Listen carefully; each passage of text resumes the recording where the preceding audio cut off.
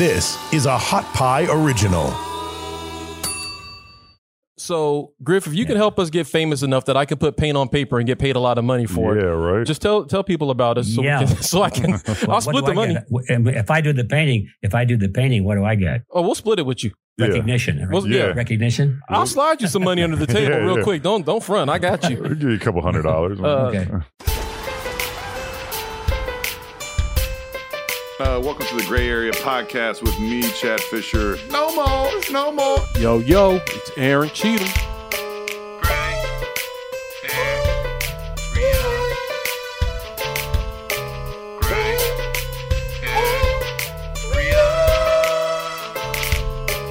Yeah, we out the house, boy.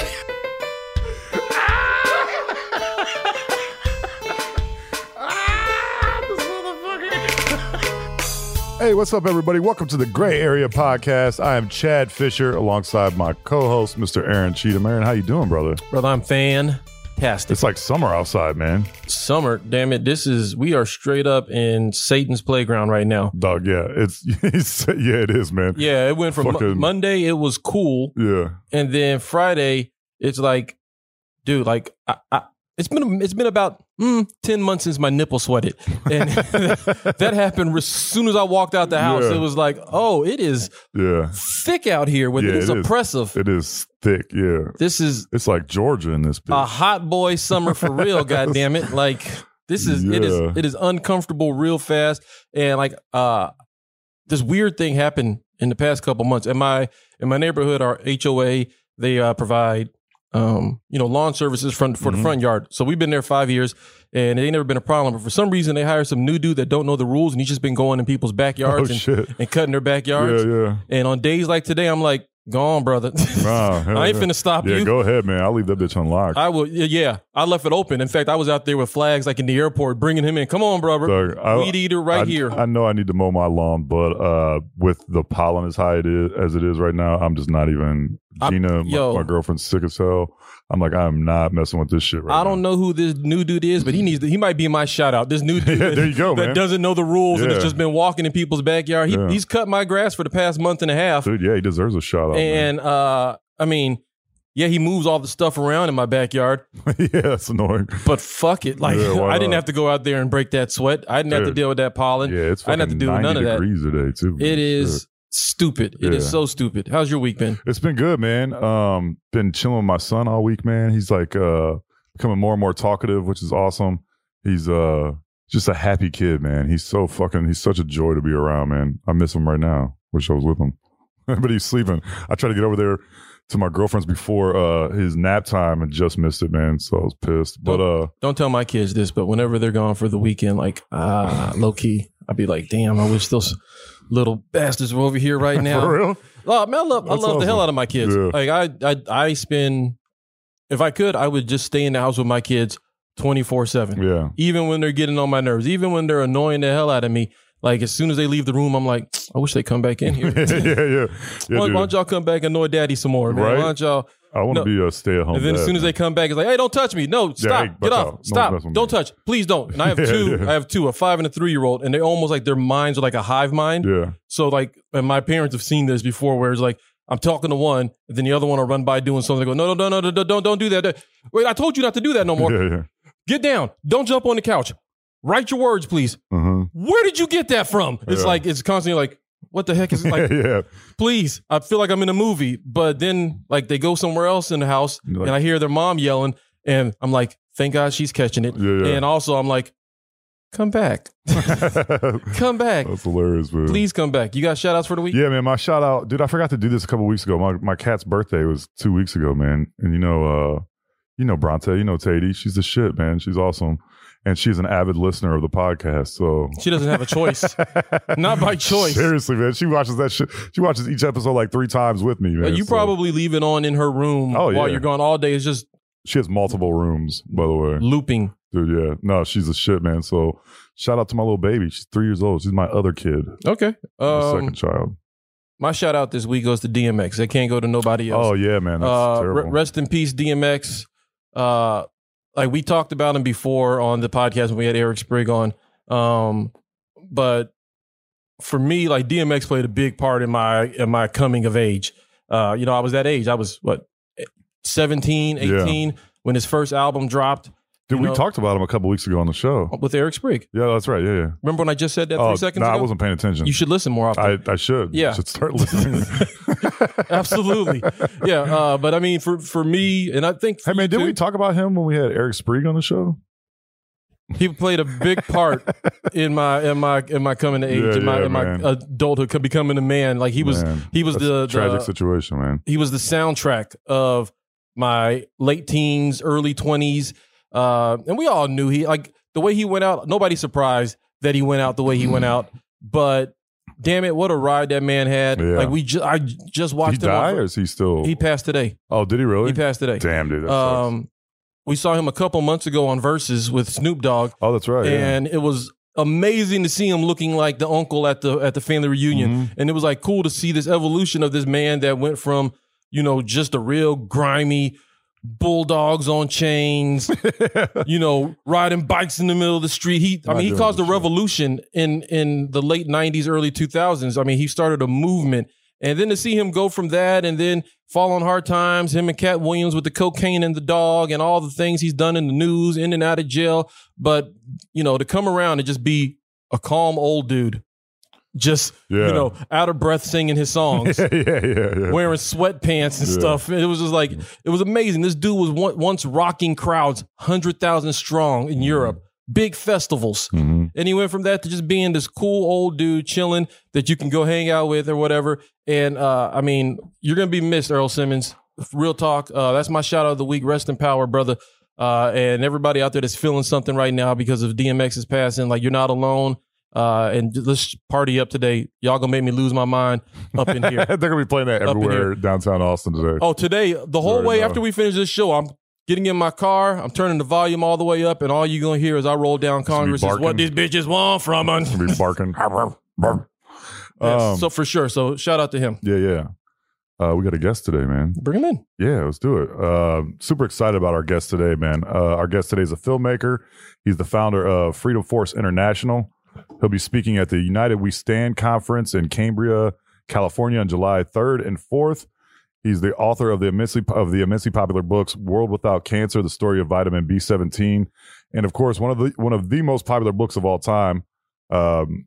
Everyone knows about this book, "The Creature from Jekyll Island." It just went through its 5th edition. Please welcome to the show, Mr. G. Edward Griffin. How you doing, Griff? Thanks for coming on, brother. We appreciate it. Well, thank you. I'm doing great. I'm enjoying your conversation. I wish you'd keep it up like those kids. Come on back. Come on back. Like those kids. Griff, do you have a DMX story? Yeah. No, not yet. Not yet? But this is going to be a super fun interview. There's so many things. I've always wanted to talk to you, G. And also, you have a cool-ass name. And I wish my name was G. I could just be, yo, I'm a G. What's up? You know what I'm saying? I think it'd give more street cred. If no, you wouldn't. Yeah, I think so. No. I mean, you know, say how you will. But this is going to be a super fun interview. But before we get to the interview, we're going to play a little game with you. It's called a little break the ice, get to know you a little bit better. You want to play a game with the Gray Area Podcast, Griff? Mm-hmm. He said, I'm ready. All right. The game we're playing this week is one of our favorites. It's called Julian's Got What? I love this game. This is my favorite game. So the way this game works is we go to juliansauctions.com. It's out of Beverly Hills. And I'm going to give you something that was auctioned off, the item, and give you a price. And you just tell me higher or lower. Do you think that the price is higher or lower that somebody paid for that item? Oh, my gosh. I'm going to lose out on this. But anyway, let's go. Well, yeah. And I'm starting off hard. Because DMX passed today, I wanted to kind of... to do some things that reminded me of DMX. So our first item on the auction block is a Snoop Dogg painting that was painted by Snoop Dogg himself and auctioned off. So an actual painting that Snoop Dogg painted of his own album cover. Oh, okay. From the Doggy Style. It's the dog from the Doggy Style album cover. So a painting by Snoop Dogg auctioned off for $50,000. Higher or lower? $50,000. I'm going to say lower. You mean the price actually paid would be lower than $50,000? Yeah. So tell me if you think it was higher or lower than $50,000. Boy, 50,000 sounds like a big price for a painting, but I guess Snoop Dogg fans, some of them got filthy rich, didn't they? They did. So I'll say the actual price was higher. You are correct, Griff. Oh, damn. This Snoop Dogg painting auctioned off for $96,000. God damn. This dude's just printing money at this point. Man. Yeah. So, Griff, if you can help us get famous enough that I can put paint on paper and get paid a lot of money for it. Yeah, right. Just tell people about us so I can I'll split the money. If I do the painting, what do I get? Oh, we'll split it with you. Recognition. Well, yeah. Recognition. I'll slide you some money under the table real quick. Don't front. I got you. I'll give you a couple $100. Okay. This is another one from that same collection. This is an Eminem Slim Shady signed Kangol cap. I don't know if you're familiar with the Kangol caps, but they were real popular back in the 80s. Eminem signed one. Do you think that hat auctioned off for more or less than $3,000? Oh, more. More than $3,000 for an Eminem hat? Yeah, dog. The dude's like, people love that motherfucker. Okay. Griff, what you got? More or less than $3,000 for an Eminem signed Kangol cap? Oh, I'll put it up to the universe, and the universe says, go for less. It was more. Oh, the universe was wrong. It was $6,400. The universe is wrong. From time to time. So, but you know what? Because the universe don't have tabs on what Eminem is doing. Yeah. Like nobody has tabs on what Eminem is doing. Yeah. It's like, is his hair blonde or brown this week? We don't know which one it is. Yeah. It was $6,400 for that hat. God damn. This one is one that I actually that hit me right in the heart. This is a Madonna Evita Beat It dress with DVD. So the dress she wore in the movie Evita, and it comes with the DVD. Oh, wow. Is that over or under $7,000 for under a Madonna worn dress from the movie Evita with the DVD? That movie was terrible, by the way. Well, she's such a symbol. I guess I would say over. You're correct. It's $10,000. Jesus. $10,000. And the reason that one hit me was because when I was in high school, I was in the band, played the tuba. And during marching season, we did an Evita thing for a marching competition. So we had to learn the music to Evita for marching band. So when I saw that, I was like, I know Evita. I know Evita. Yeah. Okay, we got two more to go. And this is where we get into the normal. Julian, where did you get this from? Yeah. Still got some connections. He has some connections, G. This is why we do this, because Julian has some connections and we don't know how he gets some of this stuff. Like, for instance, a Marilyn Monroe 1955 invoice related to her Cadillac. Did that invoice auction off for more or less than $5,000? Oh, more. Marilyn Monroe 1955 invoice related to her Cadillac. Boy, I don't know who to ask for this one. JFK. Ask JFK. He might be able to tell you. Yeah, he paid the bill. I can't trust the universe. So let's see.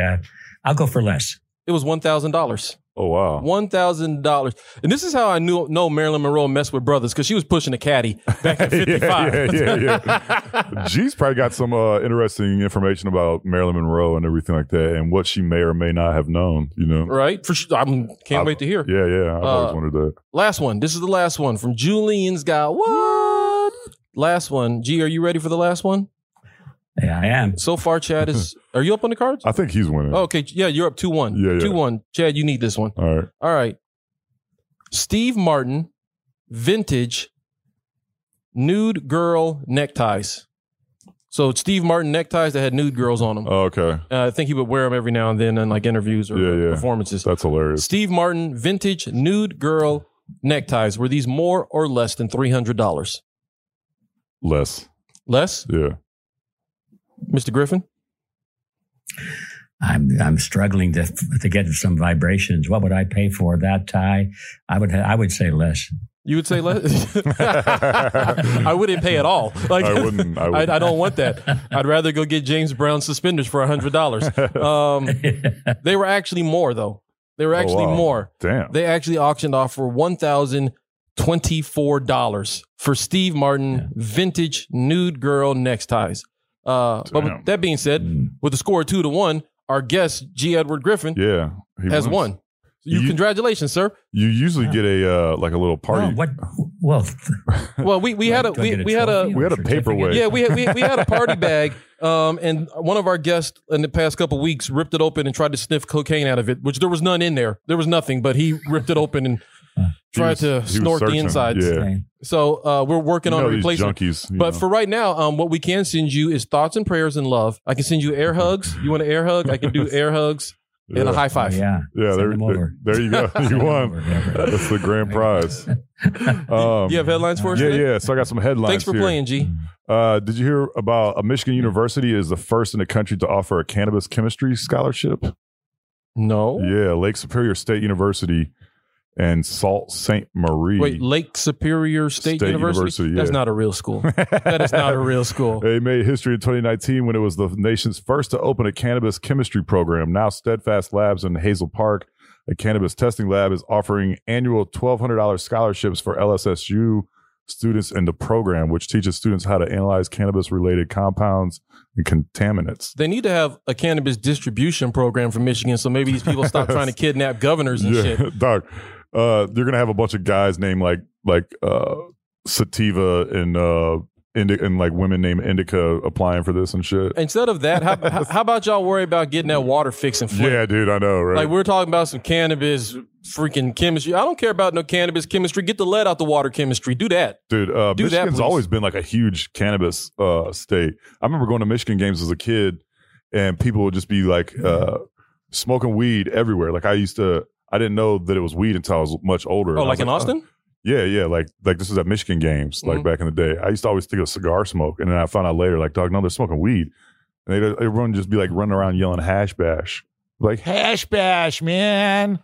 I didn't, dude, it's hilarious. I didn't know that it was legal in Michigan. I went to visit my family in Detroit 2 years ago, and I hadn't been there in 20 years. Mm-hmm. And I was rolling down the street, and I saw these green crosses on 8 Mile, because we live right in between 8 and 7 miles. So I was rolling down and saw these green crosses, but I was like, didn't like dawn on me that those were like dispensaries, because I was like, there's no way that it's fucking legal in Detroit. Yeah. Especially when it's like strip club, green cross, strip club, green cross, strip club. I was like, I'm not even trusting that anyways. Right. And then when I left there, went to Ohio, and people were like, oh, did you bring some weed with you? I was like, no. They're like, we're in Detroit for 3 days and you didn't bring. I was like, oh, is that what those green crosses were? Yeah. I'm sorry, but even in Detroit, I'm not stopping in no goddamn. Hell no. That's the only place you can get robbed doing something legal in broad daylight. Well, I can tell you, back in the day, I lived practically on the corner of Livernois and 8 Mile. Nice. In Detroit. And we didn't have any green crosses there or any strip clubs in those days. Oh, that's too bad. Or if we did, I was too young or too innocent to recognize what. Yeah. Was 7 Mile still the scariest place on earth back then? No, I didn't think 7 Mile was. I thought 8 Mile was. 7 Mile is so damn scary. Like, yeah, you can. I mean, I think I told you the story where I went shopping on 7 Mile. Yeah. And they had to have a guy, like, the doors are locked when you go in the store to get clothes or whatever. He unlocks the door, lets me in. I do my shopping, and then you have to have an armed escort back to your vehicle. God damn. In the middle of the day.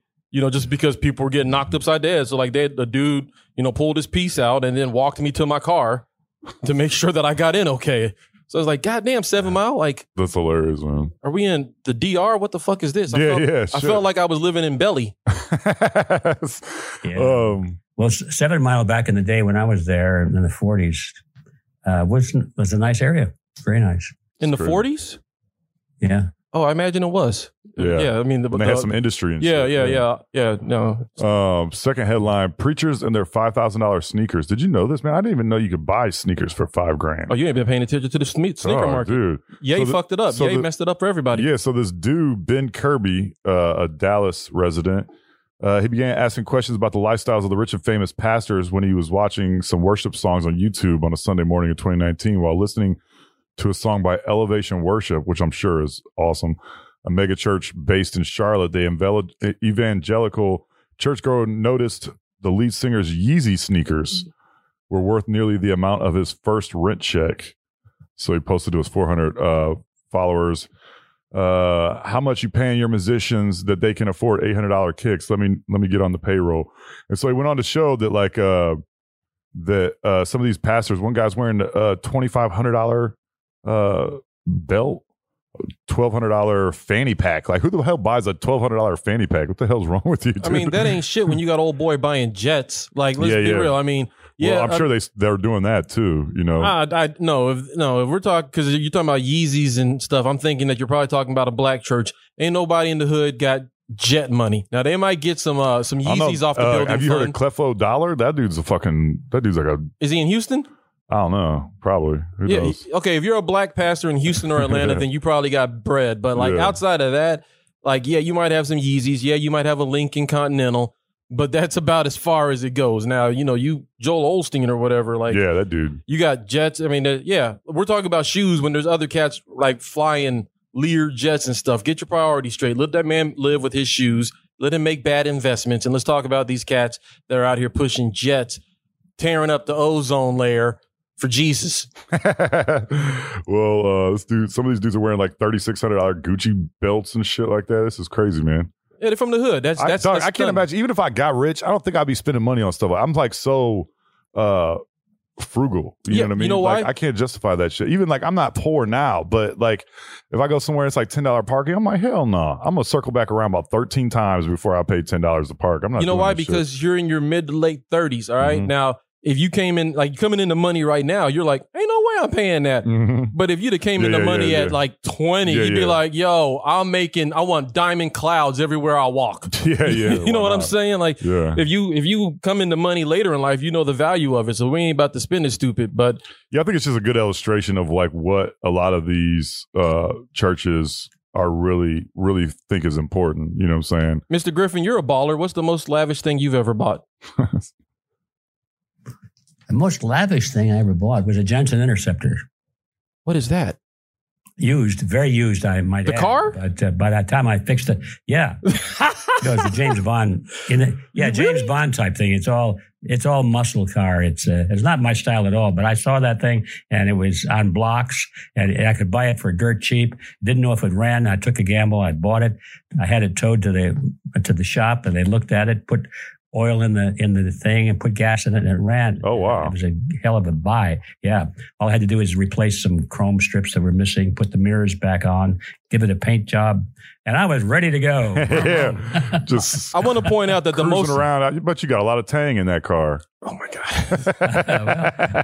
God. It was a great car, but you had to go in and you'd say, well, fill up the oil and check the gas. You know.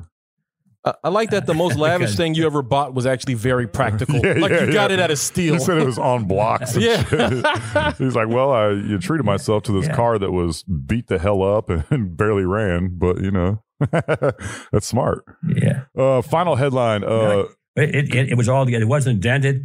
That's awesome. Hell yeah. That's a steal, man. Yeah. That's a steal. That's a tang magnet, man. Final headline, TikTokers discovered declassified 1983 CIA report investigating if people can leave their physical bodies to travel through space and time using gateway experiences, low frequency sounds, and relaxation techniques.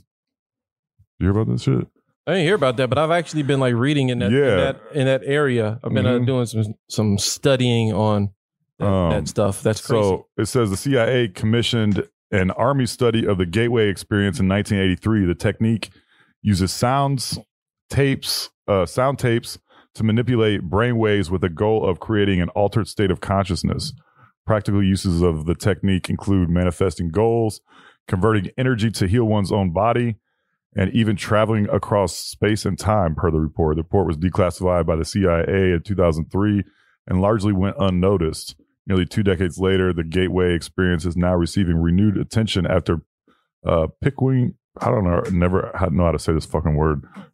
Pickwing. I can't see it, so I don't. You looking at me for answers? I can't see what you're reading. Pickwing.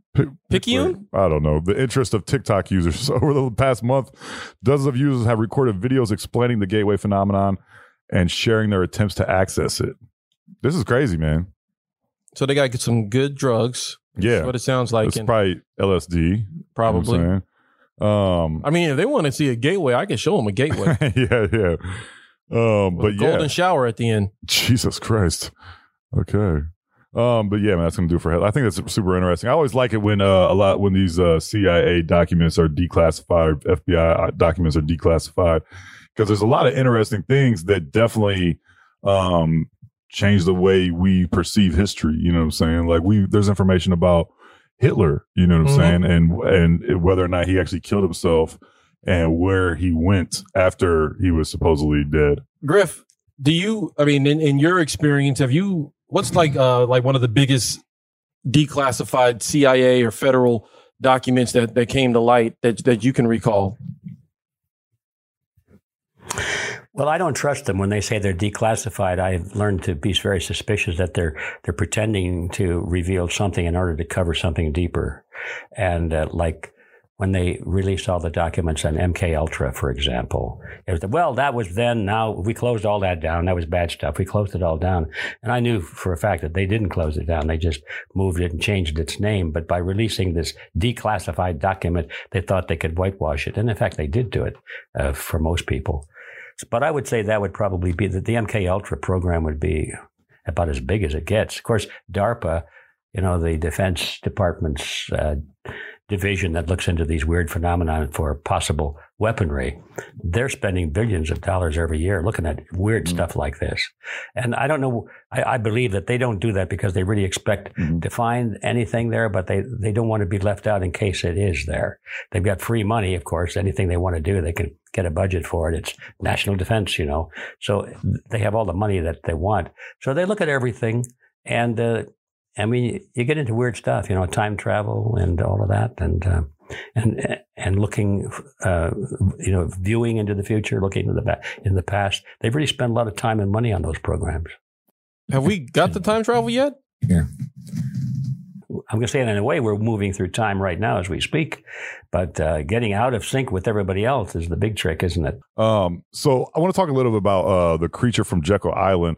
This was a book that's super iconic. I've heard about this book for decades. This was one of the first books that was recommended to me when I began to look into some of the alternative history of our world and our country and everything like that. Can you tell everyone a little bit about this book and what it is, and where is Jekyll Island? And you've been there. You've been to Jekyll Island before, and in the actual room where they, when they formed the Federal Reserve. You've been there. Talk about that too. Like, what was it like being in that place, the actual spot where it happened? Yeah, well, it's a big topic. I know we don't have all day on it, but let's start with the tail end first. Yes, I've been to Jekyll Island numerous times. In the beginning, I went just to do research to see what it looked like and to see what kind of historic records were perhaps at the island in the museum there, and I found quite a bit. That's when I was doing research for the book. I've been back a couple of times since then. There have been events held there, and the last time was just last October when we ourselves put on a very large and I think a very dramatically successful conference called the Red Pill Expo. So we went back to the scene of the crime, so to speak, and we put the event right there on Jekyll Island, and we had a lot of people coming and enjoying and learning a lot there. But anyway, that doesn't answer the question, what is this thing and why is it significant? Jekyll Island is a real island. It's off the coast of Georgia, and it was on that island back in 1910 that the Federal Reserve System was conceived. And it was conceived under conditions of great secrecy. A group of 6 men went to the island there, and they pretended that they didn't know anything about it. They wouldn't tell anybody where they were going. Afterwards, for quite a few years, they denied that they ever went. These were the big bankers from New York, the J.P. Morgans and the Rockefellers and their associates. And they got on the private railroad car in Hoboken, New Jersey, just across the river there from New York, and it was in November. They got in this train, a private railroad car of Senator Aldridge, who was part of that group, and they sort of snuck out of town and took a trip down the coast to Brunswick, Georgia. And it was a 2-night and a day trip. And then they got off the train there. They took a ferry boat across the inland straits to Jekyll Island. Now, the significance of all of that is that Jekyll Island in those days was privately owned. And it was owned by these same people that were going there. Well, not all of them, but the group of them. Jekyll Island was a rich man's playground. It was where all what we would call the billionaires and trillionaires went to spend the cold winter months, to get out of New York and go down into Georgia. And they had built mansions there. And there was a magnificent clubhouse, which is still standing, by the way, and well preserved. And that it's a wonderful place to visit.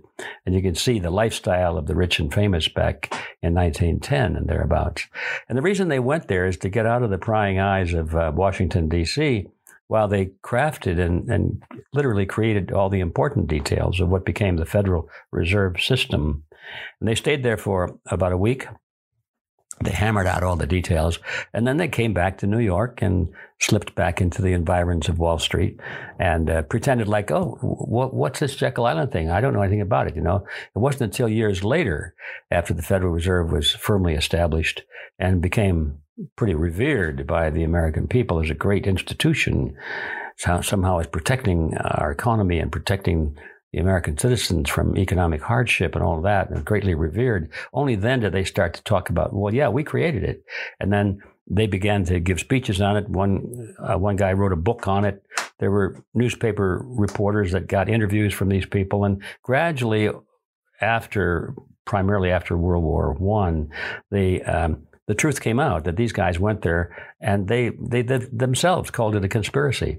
And they said they went there to form something that they didn't want anybody to know that they were the masterminds behind it. Because you see, at that time, the whole purpose of going to the meeting was to create draft legislation, let's say, to solve the banking crisis that was going on right now.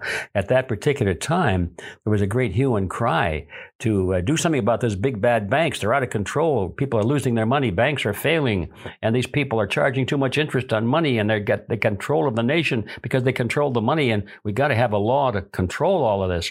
So that's when the bankers themselves said, we better write the law. We'll write it to our specs, and we'll tell everybody that we're doing it for them, against the bankers. And so it must not be known that the bankers themselves were writing the law to control the bankers. And that was the reason for the secrecy. Well, my job was to discover all of that history, document it to make sure I got it right, so that there was no distortion, no exaggeration, no underplay, just the way it really happened. And it was hard to do because a lot of those documents were still shrouded in mystery.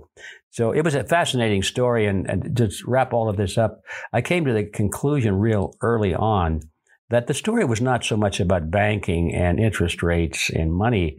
It was a whodunit about how a group of small, very powerful people, bankers primarily, but also their political partners, decided they were going to create a mechanism to literally take over the federal government of the United States without anybody knowing that they would now be the controllers, that they would now be able to buy up congressmen and senators. And while the congressmen and senators would be on the front, they would be the showpiece. Those are the people that are running our government. We voted for them. What they didn't know is that those guys were already paid for before they even got on the ballot. And so that was the secret that they had to conceal, is that from this date forward, the mechanism was in place whereby the banking institutions could now actually become the masters of the federal government of the United States. So that's the story I discovered. When they went and they drafted these papers and, decided that they were going to create regulations for themselves, was that always the design, that they would be able to control politicians, or was that a byproduct that they discovered after the creation of the Fed? I believe that's primarily a byproduct that they discovered as how easy it was. They were surprised. They expected more opposition than they got. They were prepared to back off on some issues. The old idea of aim high, so that when you come down to the point where you actually wanted to be in the first place, it looks like you made a compromise. So they were aiming high, expecting to get something about half of that. And to their amazement, they got everything they asked for. And I think it's probably within the decade or so afterward, they began to realize, hey guys, we got something really, really hot here. This has got bigger visions for us than just making a lot of money. It's bigger than just being super, super billionaires and controlling the interest rates and the corporations that need to borrow money, and we can get involved in the dividends on these corporations, have inside information and all of that, which I'm sure was the initial motivation. They realized that, hey, we own the government now. Let's raise our sights. And it was at that point that they began, I think, to think more. They had visions originally, but more they began to think about world domination and not just U.S. domination. So do you think, are we at a point now where there's no getting away from the Fed? Or like at this point, is there a way to kind of rein that power back in, or it is what it is now and we just kind of got to deal with it? Well, it's hard for me to say because I don't really know the answer to that. But okay.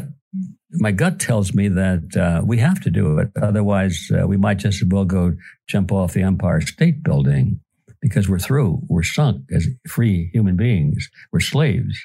And if we don't want to live under those conditions, the answer has to be no. We will be able to turn this around. But I guess the best analogy I could make is if you had a cocaine addiction of really deep into it. Chad? Somebody says, is it too late? Can you turn around or not? And the answer is, well, you can turn around, you can get out of it, but you're going to pay one hell of a price as you come out. I guess for like the layman, for people who like are just now hearing about this story, or have been in the dark about this, like, can you just speak to what it means, like the way the system is set up now? How are we enslaved, and what bad or what negative influences does this system actually have on us as citizens of the United States or of the world? Well, off the top of my head, I think the best way to summarize it is say there are two areas. First of all, the way these fellows work the economic system, the banking system, is that it's constantly devaluating the purchasing power of the dollar, which means even though our income is going up every year, we get more dollars, but every year we can buy less in terms of goods and services with our increased number of dollars.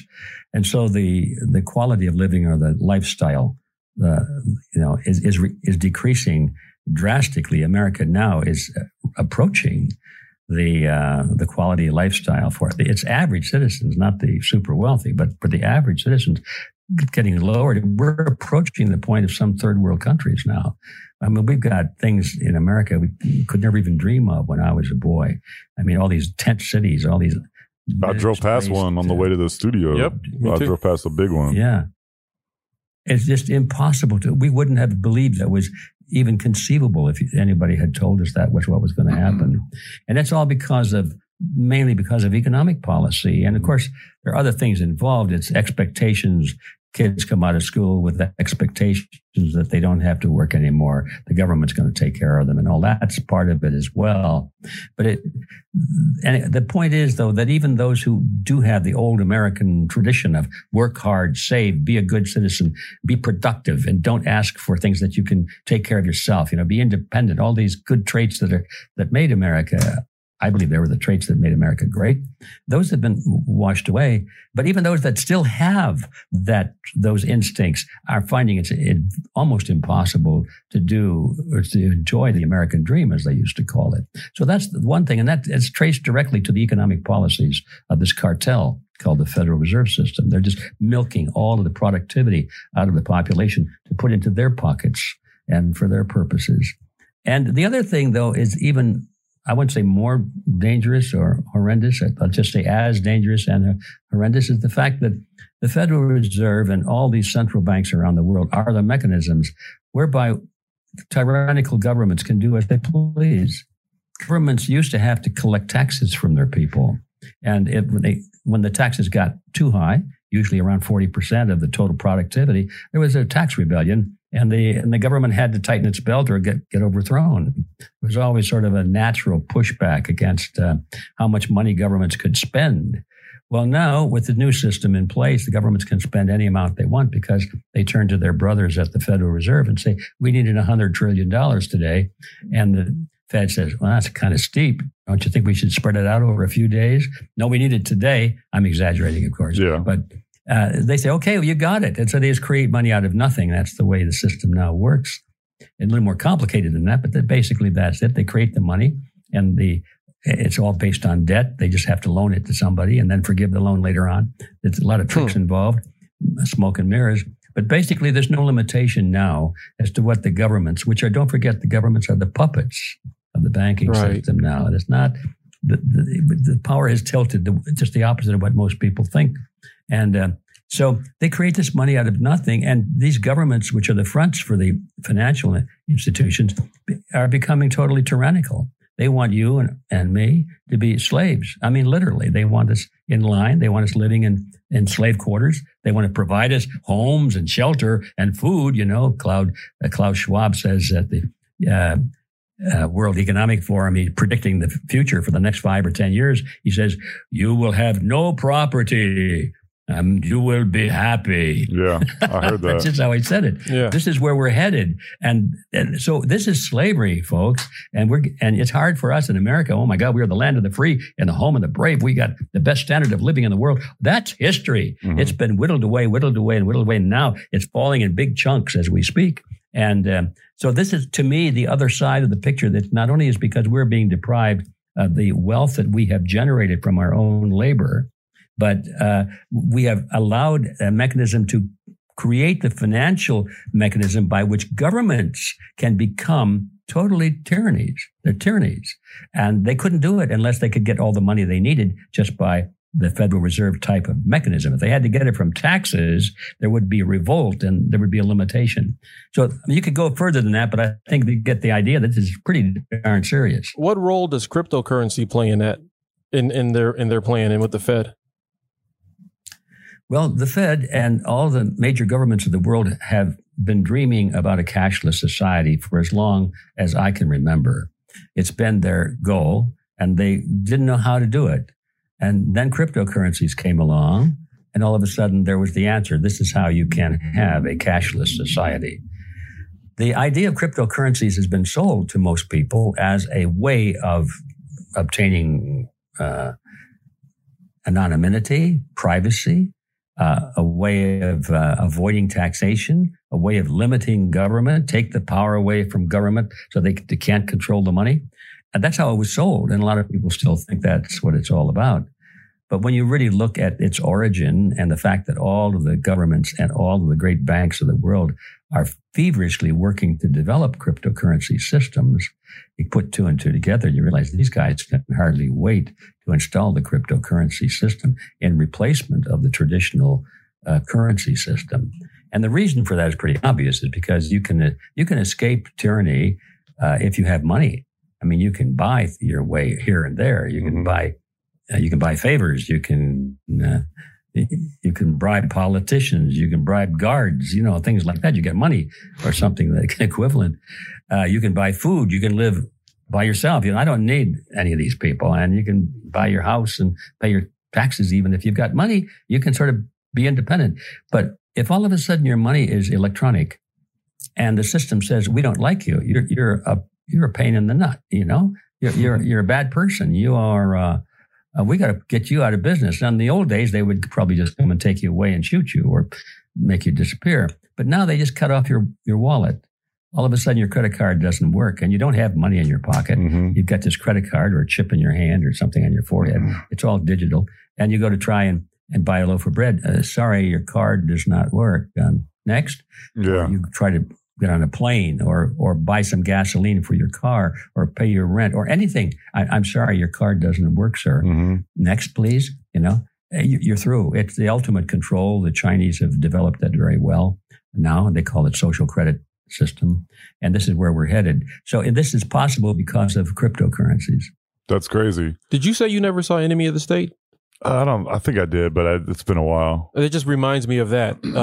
Where, you know, Will Smith's character, they cut him off and, you know, he was a lawyer or whatever, but they cut off all of his stuff and his wife is calling him. I tried to go get groceries and, and they cut off all of his cards. And, you know, he's like, well, if you have any cash, then you got to use that. You know, just like that, they didn't like him and boom, it's gone. There's a Black Mirror episode about that, man, about like the social credit system and everything, which is crazy. And we're starting to see that more and more, like G said, we're starting to see that more and more. And I think with COVID and everything like that, they're using this to usher in a lot of the things that G was just talking about. I think COVID did like speed up the process a little bit on this stuff. Definitely. It definitely has. And you think so, G? Oh, absolutely. That's its primary purpose, I believe. I, for one, don't think there's any validity to the science behind the pandemic. I personally, everything I see points to the Great Deception is that whatever it is that's killing people, it's probably just the latest strain of the flu. Every year, the flu, mutates into a new strain. They give it another name, and the same number of people die from it every year. It's a small number percentage-wise, but they're deaths, and that's serious. And when you look at the number of total deaths from the flu this year, there are no flu deaths. There's none. I saw. None. I read the other day in our local paper that there were two. I think, dude, it was like something unbelievable, like 20 cases of the flu in Travis County, which is a large county. I mean, millions of people in this county. 20. And it's like, dude, I don't know. It just cracks me up. It doesn't add up. It doesn't add up. And so they say that, like, social distancing and masks are the reason for that. Well, then why is the COVID then so prevalent? Oh, it's because the COVID's way more. It's way more aggressive. It's way easier to transmit and everything. I just think that's bullshit. I think a lie. The rebranding. Lie. Yeah. And it's because they want to keep everybody afraid. When you're living in fear, you don't ask too many questions. You just a lot of people turn to the government. The government save us. We'll do whatever you tell us to do because we want grandma to live and we don't want our children to die and so forth. It's fear. It blocks out the brain. And so all you got to do is convince people that something is true. It doesn't have to be true. It's the perception. And I discovered this back in the day of when this thing about the pandemic, back in the day when AIDS was the big scare. I don't know if you can put your mind back there, but everybody was scared to death that AIDS was going to decimate America, and half the people were going to die within the next year, and we had to do something about stopping this virus, this mystery virus, HIV and AIDS and all that stuff.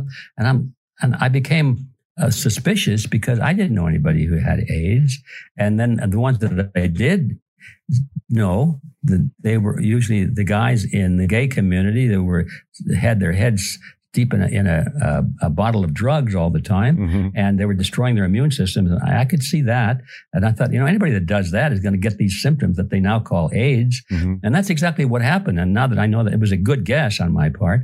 And a year later, I was looking at the death certificates out of Africa. Now, they all told us here in America, well, we were lucky. We got that AIDS didn't hit us here in America like we thought it might, but it's wiping out Africa. Every day you see headlines about, another 100,000 people died of AIDS in Africa, another 200,000. And at this rate, I thought, oh my gosh, there's poor people in Africa, another year, and it's going to be empty. There'll be no people living over there. So then a year later, I'm looking at these statistics. I don't know why, but I came across them, and they came from the World Health Organization. And I'm looking at all the total deaths for the previous years, and I'm looking, here came the current year, and there was a big spike for HIV. And oh my God, this is a spike, millions of people. And then I get over to the last column, and it's a number of total deaths for all causes in that country and those countries for that year. And the total deaths from all causes was the same as the previous year and the year before that. And yet there was this huge spike for AIDS deaths. And I looked at some of the other diseases, and they were all negative spikes. There were no other diseases. Everything was being relabeled as AIDS. COVID, and I could see that. And I thought, oh, this is the biggest scam of all. Every time I tried to explain this to somebody, they looked at me like I was some kind of a nutcase. Oh, that's not so. I mean, the World Health Organization is telling us that people are dying of AIDS. And so is the AMA, and so is my congressman and my senator, and so is CBS and NBC. I'm the nutcase, they said. What a lot of I was gonna say what a lot of people don't understand is that a lot of those organizations are funded and ran by the Rockefellers. Like the Rockefellers have pretty much co-opted most universities, public universities, major universities. Oh, you mean the same ones that started the Fed? Yeah, exactly. The same ones running the government. Yeah, exactly. And so I'm sure G knows a little bit more about this, but they basically have co-opted science in a way, right? Like a lot of these scientific communities, they don't get funding. They don't exist without the Rockefellers. And so they can, they're in their pocket. They can they're going to say what the hell they tell them to. The Rockefellers and Dolly Parton. Yeah, definitely Dolly Parton. Dolly Parton. She's definitely up there. It's all about influence, isn't it? Yeah. That's right. Well, you're absolutely right. You're absolutely right. And of course, in the later decade, Bill Gates and the Gates Foundation have played the Rockefeller theme pretty well. They just buy their way into all of these government agencies and non-governmental agencies. And Gates has spent billions and billions of dollars donating them in the interest of health, donating to the health departments of the different governments. And so they get all this money coming from Gates. And when Gates says, well, by the way, it would be, this is what we would like to see in the way of death rates or something like that, they get what they ask for. Yeah. And then Gates, even on an interview recently I saw, he was talking about what a wonderful field to be in from an investment perspective in the vaccine business. God damn. He says for every $1 million that we spend in the vaccine industry to develop it, we get, I think the number was 10 million back. Jesus. It was a 10-to-1 ratio. Yeah. So they can spend a lot of money buying up these health institutions and the World Health Organization and the CDC. They're all beholden to the people that give money to them. And so they do. For every $1 billion they give away, they make $10 billion by getting vaccines pushed into everybody on the planet and no competitive rates. I mean, you can imagine they're probably making $100 per vaccine that everybody gets, and the government's paying for that. That means the taxpayers are paying for it. And so it's a hell of a business model. No, it really is. That's why, I find incredibly interesting. I feel like at the very minimum, they're using this as a way to make money from everyone getting vaccinated. And more sinister look at it is that there are, possibly mood altering, health altering components to the vaccine that we're going to see like some major health problems, some major health crisis in the next 10 to 20 years or what have you. And they can also go back and blame that on COVID. Oh, we found out that COVID causes cancer 10 years later or something like that, when it's really the vaccine that does it. So I feel like, first of all, I just don't trust anything the government says, man. You know what I'm saying? I don't know for a fact if COVID is real or not. I mean, if I had to guess, I would say it's not, that it's all bullshit, that this is just a rebranding of the flu, like G said. And at the very minimum, they're doing this to make, a shit ton of money from everyone getting vaccinated, from healthy people getting vaccinated, which cracks me up. It's like, and that's another thing that you kind of alluded to there, that they're ignoring science. You know what I'm saying? We found out that 80% of people that die from COVID are obese or overweight or have a number of comorbidities as well. And that stuff, just no one talks about that. And that's what kind of opened my eyes to the whole to make it seem to me like it's a scam, is because they're not talking about that. They're not talking about how important vitamin D is in fighting COVID and everything, being outside, exercise, all these things. And so a organization, a group of people, government, the governmental science and everything like that says they care about your health when they never have before, I find that incredibly suspect. They care about your health when it means you can get your ass back to work and make some money. Yeah, that's exactly right. They care about your health. That's why everybody need to get vaccinated, so you can get your asses out of your house, back in the office. Yeah. Daddy needs some new pair of shoes. I need you to get in this office and do some work. We need profits. Yeah, that's exactly right. So I feel like at the very... they're going to look out for our well-being if it means it makes money for them. But until their bottom line is affected, they don't give a fuck about your health. They don't give a fuck about your family. But as soon as they start seeing dividends go down, hey, y'all need to take this pill. Yeah, as you see with Amazon and stuff like that, they're making workers piss in bottles and shit like that. Like, dog, you can't even get them a bathroom break. Like, Jesus, maybe just get some robots, dude. You know what I'm saying? Shit, FedEx drivers been peeing in bottles for the past 15, 20. Yes, man. That's fucked up. Yes, man. I can't tell you how many times I got in a FedEx truck and there's dude, get this bottle of piss out the way. Like, what are you doing? Like, that's foul. Yeah. Gee, so in 1910 was when the meeting at Jekyll Island occurred, and then what happened in 1913 to kind of set this plan in motion that they concocted there? Well, between 1910 and 1913 was the incubation period where, after these guys created the plan, they had to sell it. They had to create political acceptance of it. So it was a 3-year process. And they had to develop They had to convince all of the guys who would be voting for it that it was a good thing to vote for. They did a lot of lobbying. They did a lot of deal making. They did a lot of propaganda to create public demand for this kind of reform. We got to put these bankers in their place. We've got to put an end to all of this chicanery in the banking industry. So they convinced the voters primarily, and to a large extent, they convinced a lot of the congressmen and senators that this legislation would actually do that. I mean, these guys didn't know anything about banking or economics. I mean, they're politicians, for gosh sake. Yeah.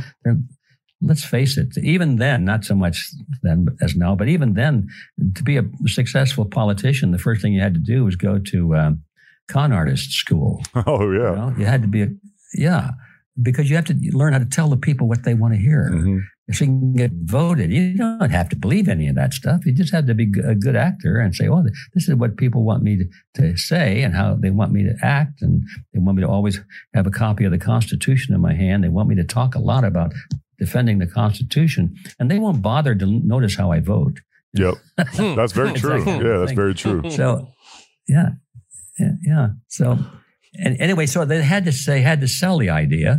And there were deals made, too. I think it was William Jennings Bryan, who was one of the big opponents of the thing. They did a shrewd thing. They promised him they make him Secretary of State, and they give him all kinds of deals, if he would just get rid of his opposition. And they promised him, they said, now look, we think you're concerned about the fact that you're giving too much power to the banks to create money.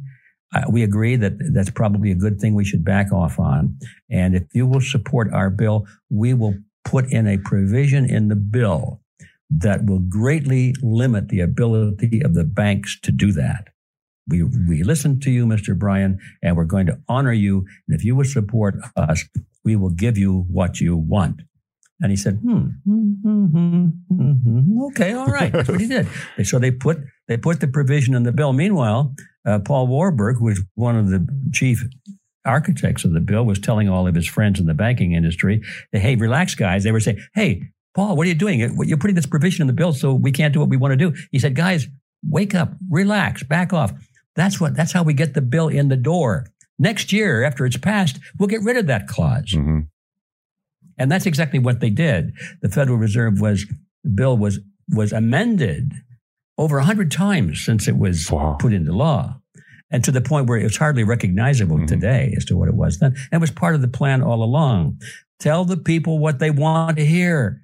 And then after they let you have your foot in the door, then they'll stop watching you, and you, piece by piece, you rearrange everything until what you wanted. And the more things change, the more they stay the same, because we see that in so many different avenues with so many different bills and so many different wars and everything like that. Even with COVID, it's just 2 weeks to flatten the curve.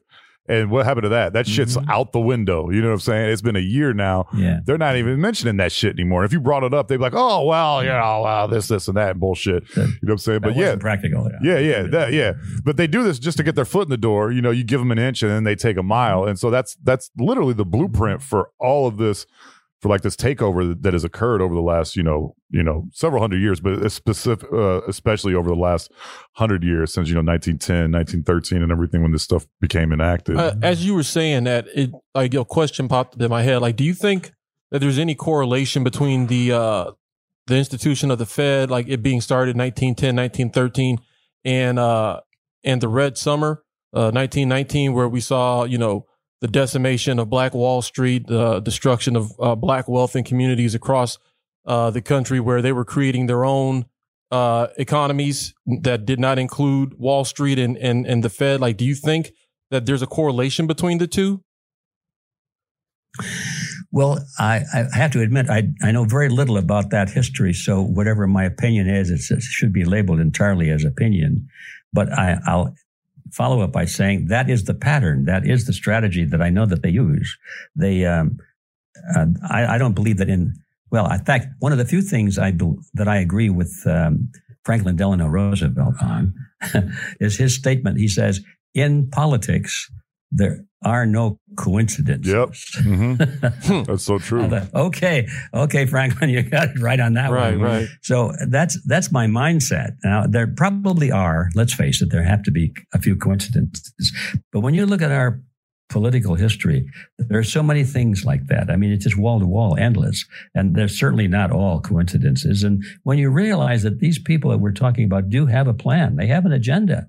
It's not just that they go to work every morning and say, well, I wonder what we can do today that's going to serve America. No, they have a plan, and it doesn't involve America. It involves their agendas, their institutions, and their friends. So, even though I don't know the answer specifically to that question, I would be willing to bet the farm that is exactly, there is a correlation between. As you were talking, I just saw like dots connecting, lines connecting, where it's like, here's a community of people who have like, got their own community, their own money. They're spending it within their own community. Like, I think it was like in 1918, a dollar in the black community changed hands 7 times before it left the black community. Oh, wow. Whereas, other places, it was like 2 times and it was out of the community. Mm-hmm. So like, how do you rein that in so that you can keep making money off of these people where they, they're doing it on their own. Fuck that. We got to break it down and then bring them back to our stuff. I don't think, it just seems like that adds another layer than just, hey, we don't want black people having their own stuff. I think that adds another layer of context to it that, there was an actual banking, there was a financial means behind there. You got your own Wall Street. Fuck that. It's on fire now. Yeah, definitely. Yeah, man. I have to agree with that.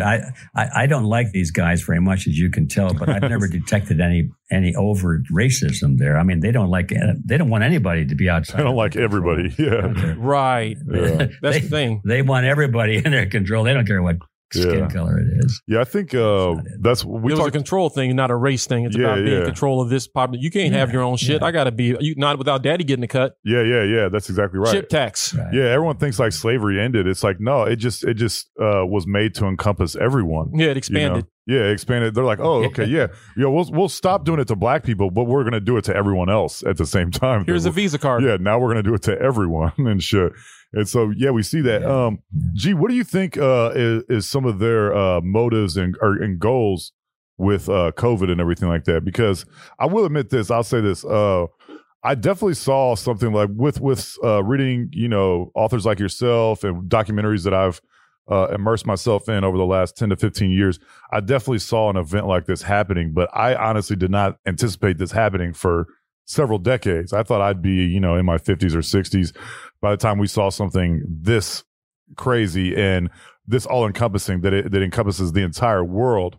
So I definitely am, I guess, impressed, for lack of a better word, of how they were able to pull all this off. But what do you think some of their end game is with COVID? I mean, are they using COVID to accomplish their end game? And if so, what are some of the things that you think we're going to see come from this? Well, yes. Again, this is clear to me. I mean, a lot of people would disagree with me, of course. Did we lose the connection? Oh, no. I thought we lost it. Yeah, it's clear to me, although a lot of people would disagree with me on that fact. But the COVID is a manufactured crisis primarily. And this is not to say that people aren't dying from something, but it's not something new. I mean, it's not any different than every year we get a different strain of the flu. That's my conviction. And everything I learn daily points to that direction and supports that conclusion. So if that is correct, then why would that be? Why would somebody be doing that? Why do they want to scare the heck out of everybody and regiment them? And why do they want to destroy the economy, keep people from going to work, closing down businesses? Why? Well, because you have to go back a little bit in history. This group of people we're talking to, it's kind of hard to describe who they are, but I just call them collectivists. They believe in this ideology of collectivism. That means that the group is more important than the individual, and that the individual must be sacrificed for the greater good of the greater number. And motive behind that is not just because that's the greater society to have, because it's more fair and all that. It's because when you have that kind of a society, then you have a control mechanism from the top down where people have no freedom at all, because they can say, you want to do what you want to do. You want to be free, but that's not serving the society that you live in. You have to be regimented for the benefit of everybody. Otherwise, you're selfish, you see. And now somebody has to administer that system. Now you got a control mechanism. You've got the bureaucracy, and you've got at the top of it, usually in the past, you've always had some strong man that said, I speak for the majority. I speak for the people. We've got a communist revolution, a socialist revolution, a Nazi revolution, a fascist revolution. And we have this Nazi party, communist party, a fascist party, or some kind of a party, and it rules over the people for their own good. You see? Okay. That's how it all has been in the past. Now, this technocracy thing is emerging that they've been talking about for years, but it's come to the point now in our lifetime where it's moving so quickly that people can become subservient not to the strong man, but to the idea of science. There'll be pretty faceless bureaucrats who wear white coats and they'll be called scientists, and they'll dream up these concoctions like pandemics. They'll dream them up, and the media will project the image, and everybody says, "Oh my gosh, there's a oh my gosh, a pandemic, and we're all going to die." And so now it's not so much that people are following their leaders, but they're following their scientific experts now. But the game is still the same. They have to obey and do what they're told because it's for the good of society. If you want to be free and you violate the rules of society, you're endangering your fellow human beings. The argument is the same, except that now it's not so much the strong man on the white horse, but it's the wise scientist in his laboratory that's become the authority figure. Other than that, the game is still going on, played exactly the same. Yeah, I couldn't agree more, man. I just don't for a government that allows so much pollution and has not done anything to improve air quality of life, getting GMOs and poison out of people's food, for them to come out and say like, "Oh, we care about you. This is why we're doing all this shit." I just find that incredibly suspect, man. I don't believe that shit. You know, like they don't give a shit about anything else. But now all of a sudden, like, you know, like for example, there's a great example. There was this was when I first moved to Austin. It's probably, 10 or 11 years ago. I read in the paper about how they were trying to develop a high-speed rail system that would connect Dallas to Austin to San Antonio to Houston. And it was going to cost like $7, and you could get from Dallas to Houston in like 40 minutes. We're still waiting. Yeah. Years. And so the biggest proponents of that, the biggest opponents of that system were airline companies, of course, gas and oil companies and everything, because you're going to lose all kinds of money. But think about how many people die. I mean, we've got billboards, electronic billboards here in Austin that every day it's updated. 5,000 deaths on Texas roads this year, 7,000 by the end of the year, it's in the tens of thousands and everything like that. Think about how many people are dying from that. Not to mention how many people are dying from pollution that causes cancer, a myriad of health effects and everything like that this could help solve. And so we don't advance as a society because they want to keep their stranglehold on the power, on the way how people travel, all the money that is spent on that. You know what I'm saying? We're talking about oil and gas companies. We're talking about car manufacturers. We're talking about airlines and everything like that. Right. If it was really about the people, then here's something that will, one, help the environment, two, help people out with a speed line or whatever they call it. Affordable, because but it's not about the people. Yeah, to drive from Dallas to Houston, I mean, in like an SUV, it's going to cost you like over $100. You know what I'm saying? Probably, I don't know, dog. One way? No, to Dallas. Yeah, one way. One way, about $40. I don't know about fill that. Up. Yeah, you only got to fill up one time. Okay. Well. Okay, yeah, so back and forth, but still $7. Yeah, $7 to go from there, and you get to just like chill, just like hang out, read a book or something like that. You're not, and that's one less car on the road. There's less emissions. That's less opportunities for an death, accident. All this stuff, and so less time pinned up in the car with your kids. Throwing stuff in the back. None of that. Are we there yet? I mean, so this could potentially save like tens of thousands of lives a year just in Texas. You know what I'm saying? And so I feel like if they really truly cared about people, then their track record would be a little bit better than them just not giving a shit whatsoever about anyone. There's so many avenues for them to help people, and they have completely ignored it. We have so much information that illustrates that the less money people make, the less healthy they are, all these different things, their mental health, all this shit. And they don't give a shit. They have not addressed that whatsoever. But now all of a sudden you can't go anywhere. You can't do anything because they care about you. I don't believe that shit. You want to say something, G? What you got? Well, there's an interesting philosophy behind all of that. And that is that we mentioned it before that on the political side, the politicians, they tell you what you want to hear. And they could tell you, if we do this, then we're going to take cars off the road. We're going to save lives. We're going to save you money. And they'll say, oh, he's a nice guy. He really cares about me. And it sounds as though he does, but these things never turn out, do they? You vote for these guys, and they get all the money, and they spend it, and they dig some holes in the ground, and they pour some cement, whatever. But it never turns out quite the way they proposed it, and somebody's brother-in-law makes a hell of a lot of money on the construction contracts. It's another thing, yeah. Yeah. So it's anybody that believes authority at face value has not grown up. They don't understand they don't understand human nature. They don't understand the modern world in which we live, and you don't. And it's not only the modern world. I remember when I was doing research for the book on A Creature from Jekyll Island, I came across a group called the Fabian Socialist Society, called the Fabian Society for most people. You've never heard of it. It's still in existence in the UK.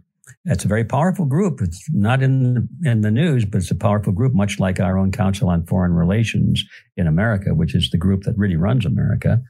And anyway, the Fabian Society was all about making the world socialist. They called it socialism. But it's really, as I mentioned before, collectivism is the real name, and socialism is one of the variants of it. And they admired the communists and the fascists and the Nazis because they're all just variants of collectivism. And they got along well with each other, although sometimes they had big arguments and we don't agree with you on that, and they'd splinter. But the basic foundation of the ideology they were all agreeing on. And the reason I mention it is the Fabian Society, which boasts of its members being very high-ranking people in the British government for decades, are all members of the Fabian Society, Socialist Society. And they had a stained glass window on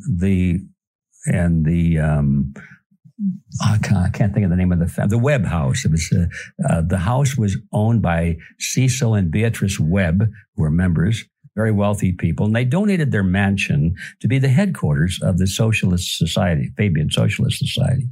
And they had a stained glass window in that house. And I'd seen a drawing of it. Later on, they actually found it in somebody's warehouse, and there it was. And they took a picture of it. And so now you can see it in the real thing in color. And the point of all of this is it was sort of an emblem of everything that the Fabian Society practiced and believed in. It was how to take over the world without war, to take it over peacefully from the inside by infiltrating organizations and just gradually erode all of the old order into the new order. And that was what the Fabians are all about. And it was named after General Fabian, who's famous in ancient times for delaying tactics and not engaging the enemy full on, to wear the enemy down, to win by slow, patient gradualism is the strategy that General Fabian was famous for, which is why they chose him as the name of their society. And I digress for a minute, but you got to hear this. This is rich information from history now. This is not just today. This goes back 100 years. And part of their glass window is a wolf wearing a sheep's sheep's clothes. So that's where we get that. Yeah, okay. A wolf in sheep's clothing, you see? And so that they're boasting this. We talk about peace, we talk about benefits, but we're really wolves. We're going to devour. We're serious, aggressive creatures here underneath. But now I'm finally coming to the center of this. There's a rendition of the earth on a pedestal, an anvil. anvil. And here are two of the members of the Fabian Society dressed in medieval clothing. And they've got hammers, and they are striking the earth with the hammers, okay? Striking the earth. Okay? And so what is that all about? And then at the bottom of it is that famous line from Omar Khayyam. I'm going to murder it now, but it's something like, dearest love, if thou and I would conspire, would we not grasp this thing entire and shatter it to bits and then remold it closer to the heart's desire? That's pretty close to what it was. But the theme was they're shattering the earth to bits so they could remold it to what they want. Now, there you have the core idea of all of these groups. They're not there to help you and me or improve society. They're there to destroy the existing system, to create crisis so that people are desperate. Now, there's no question about the old order or constitutional rights or civil liberties or the old system of justice or anything. Religion, none of that is out. Everything is shattered. People are starving. They're killing each other. Their houses are burning down. The floods are here. The virus is here. The enemy is here. The terrorists are here. The atmosphere is being destroyed by global warming. A bit that's shattering it to bits. Now they can remold it closer to their heart's desire, which is collectivism. Once you understand that, you understand the basic strategy that's being used everywhere you look to destroy society, so that the only thing left is this collective beehive that they're trying to build. So where do we go from here? Now that we know all this, and we know this stuff is out there, but going forward, what are things that we can do to try to ensure that that there is a society for our children and our children's children? It's one thing to educate yourself, but it's one thing to point out problems, but what are the solutions? How do we circumvent this? How do we survive this? How do we maintain and move forward? That's I've been really devoting the last decade of my life, maybe more, on that issue, because I got to the point where I realized, I still have a lot to learn, but I know enough about what's going on to realize that we are in big doo-doo, and we better do something about it quick. So I shifted my gears to that issue that you've just described. What do we do about it? How do we awaken the sleeping masses to understand? And that's the first step, because you can do nothing without support of your fellow human beings, even though they're not crusaders, even though they're not going to be out there in the trenches with you. If you have them working against you, if you have your neighbor saying, "Oh, that guy, he's threatening my life by not wearing a mask," if you got your friends and your neighbors not understanding what's going on, they'll stand by and smile as you get put up against the wall and are shot. Yeah. They'll say, "Oh, man, he had it coming," or whatever it is. So the first step is to create this awareness among a broad segment of the population. I'm glad to say that this is happening right now because of guys like you and your program, and a lot of other alternative media outlets are growing like mushrooms coming up out of the ground after a good rain. And so that's on its way. And of course, it's being met with a lot of opposition. But I think on that level, we are actually gaining in strength by developing independent means of communication and spreading the truth against all opposition. But then the next step is to take that and develop a hardcore small group of people. And by small, I mean very small. We don't have to mobilize 51% of the population to launch a counterattack or resistance against this force. All of history has been written by less than 1% of the population who got dedicated and organized and did something about it, while the other 99% were looking around saying, "Well, gee, I wonder what's going on." And not quite that simple. My analysis is that 1% are the thought leaders. Then they gather around them another 2%, which now is a total of 3% for the movers and shakers, who will actually dedicate their lives to this movement. And they will gather around them another, let's say 12%, who know in their hearts and in their instinct that this is the right thing to do. They're good people, and they want to support this movement. They're not going to become the leaders. They're not going to take too many risks, but they'll support it and they'll help you spread the word and they'll be the workers. Now you've got 15%. That is the critical mass in my view. Sounds like you're explaining QAnon. 15%. Oh, yeah. Well, once you have 15% moving in the right direction and not being splintered and so forth, but then the other 85%, they're going to be, what's going on? They'll have no idea. Whoever wins, they'll say, well, I was always for that side. Count me in. It's kind of the way it was in the American Revolution. There were only about 15% of the American people, the colonists, who were really active in the American Revolution. The other 85% were trying to figure out whether they should get out of here and go to Canada, get out so they didn't have to get involved. And they, now they're patriots after the rebels won the war. Oh, they were great patriots, but 85% you couldn't count on. So having said that, now going back to what do we do? If we can reach that 15% and get them all united behind an idea, and the idea, there's only one idea that can unite people on a broad section, and that is that collectivism is not the way to go. That means they have to learn about the constructive opposite of collectivism, which is individualism.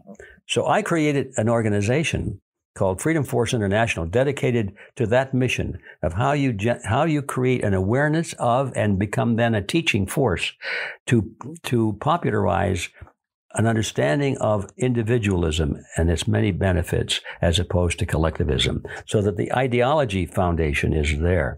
Then you've got to get people active into organizations that go out and become active in politics and become active in communications and so forth. And that's what we are trying to build through a chain of other organizations called we call it the Red Pill Project. We have a Red Pill University and Red Pill Expo, both of which work together. We're having our next Red Pill Expo, by the way, coming up on June 5th and 6th in Rapid City, South Dakota, of all places. Of course, nice. South Dakota is one of the few sane states. They're not wearing masks. They're not in lockstep. They're saying, look, this is insane. And so we're going there. Of course, Rapid City is the gateway to Mount Rushmore. It's our national monument there. It's a quite impressive thing to see. And so we're having our next expo there. The last one, by the way, was in October on Jekyll Island. We had it right there on Jekyll Island. Wow. And I'm telling you, we reached thousands and thousands of people. Actually, the ones that could actually come was about just under 1,000. This time in Rapid City, I think we're going to double that. And of course, we're live streaming and all that. So we're on the way. We're doing what we can. The secret sauce, the answer to your question, I believe, is that we need to have a coalition of people from a wide spectrum of culture, religious, racial, economic, gender backgrounds, or whatever. They can disagree with each other and have different opinions on a lot of things, as is healthy in a free society. But the one thing they would all agree on is the fact that individualism is superior to collectivism. If we can create unity on that one principle and say, okay, leave your disagreements at the door, leave your weapons at the door when you come into the saloon, and we're in the process of doing that now. And I'm very hopeful because the movement is growing very rapidly. And I think it's going to be a close call, but for the first time in the last 20 years, I'm beginning to have a real ray of hope and sort of a real genuine optimism, and not kind of a forced optimism. This is real and genuine. I see it growing. Yeah, super interesting. So you can find G. Edward Griffin. You can find him on Twitter at @G_Edward_Griffin, freedomforceinternational.org, redpilluniversity.org as well. Is there anything else you want to plug there, G? You can find his book on Amazon, both of his books on Amazon. You could also find that book and everything else we've produced at realityzone.com. That's our site.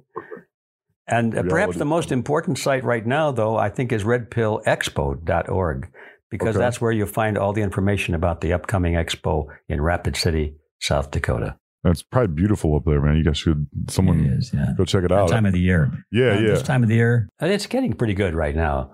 I talked to the lady at the conference center up there just the other day. She said it was a beautiful day. The birds were singing and all that. That's awesome. Yeah, so make sure you buy his book. Like I said, this is an iconic book. I knew about it when I first started getting into researching, for lack of a better term, conspiracies and everything like that. This was one of the first books that I read. It was one of the most highly recommended books that I've ever heard people talk about. So many people have recommended this book to me. It is like literally like a Bible of sorts. You can find us. Thank you, G, for coming on the show. Thank you for spreading your knowledge and your wealth of information with the Gray Area Podcast and our listeners. Thank you so much for coming on the show. We really do appreciate your time. Well, gentlemen, thank you for inviting me. I've enjoyed talking to you, and keep your spirits high and get into the big fight.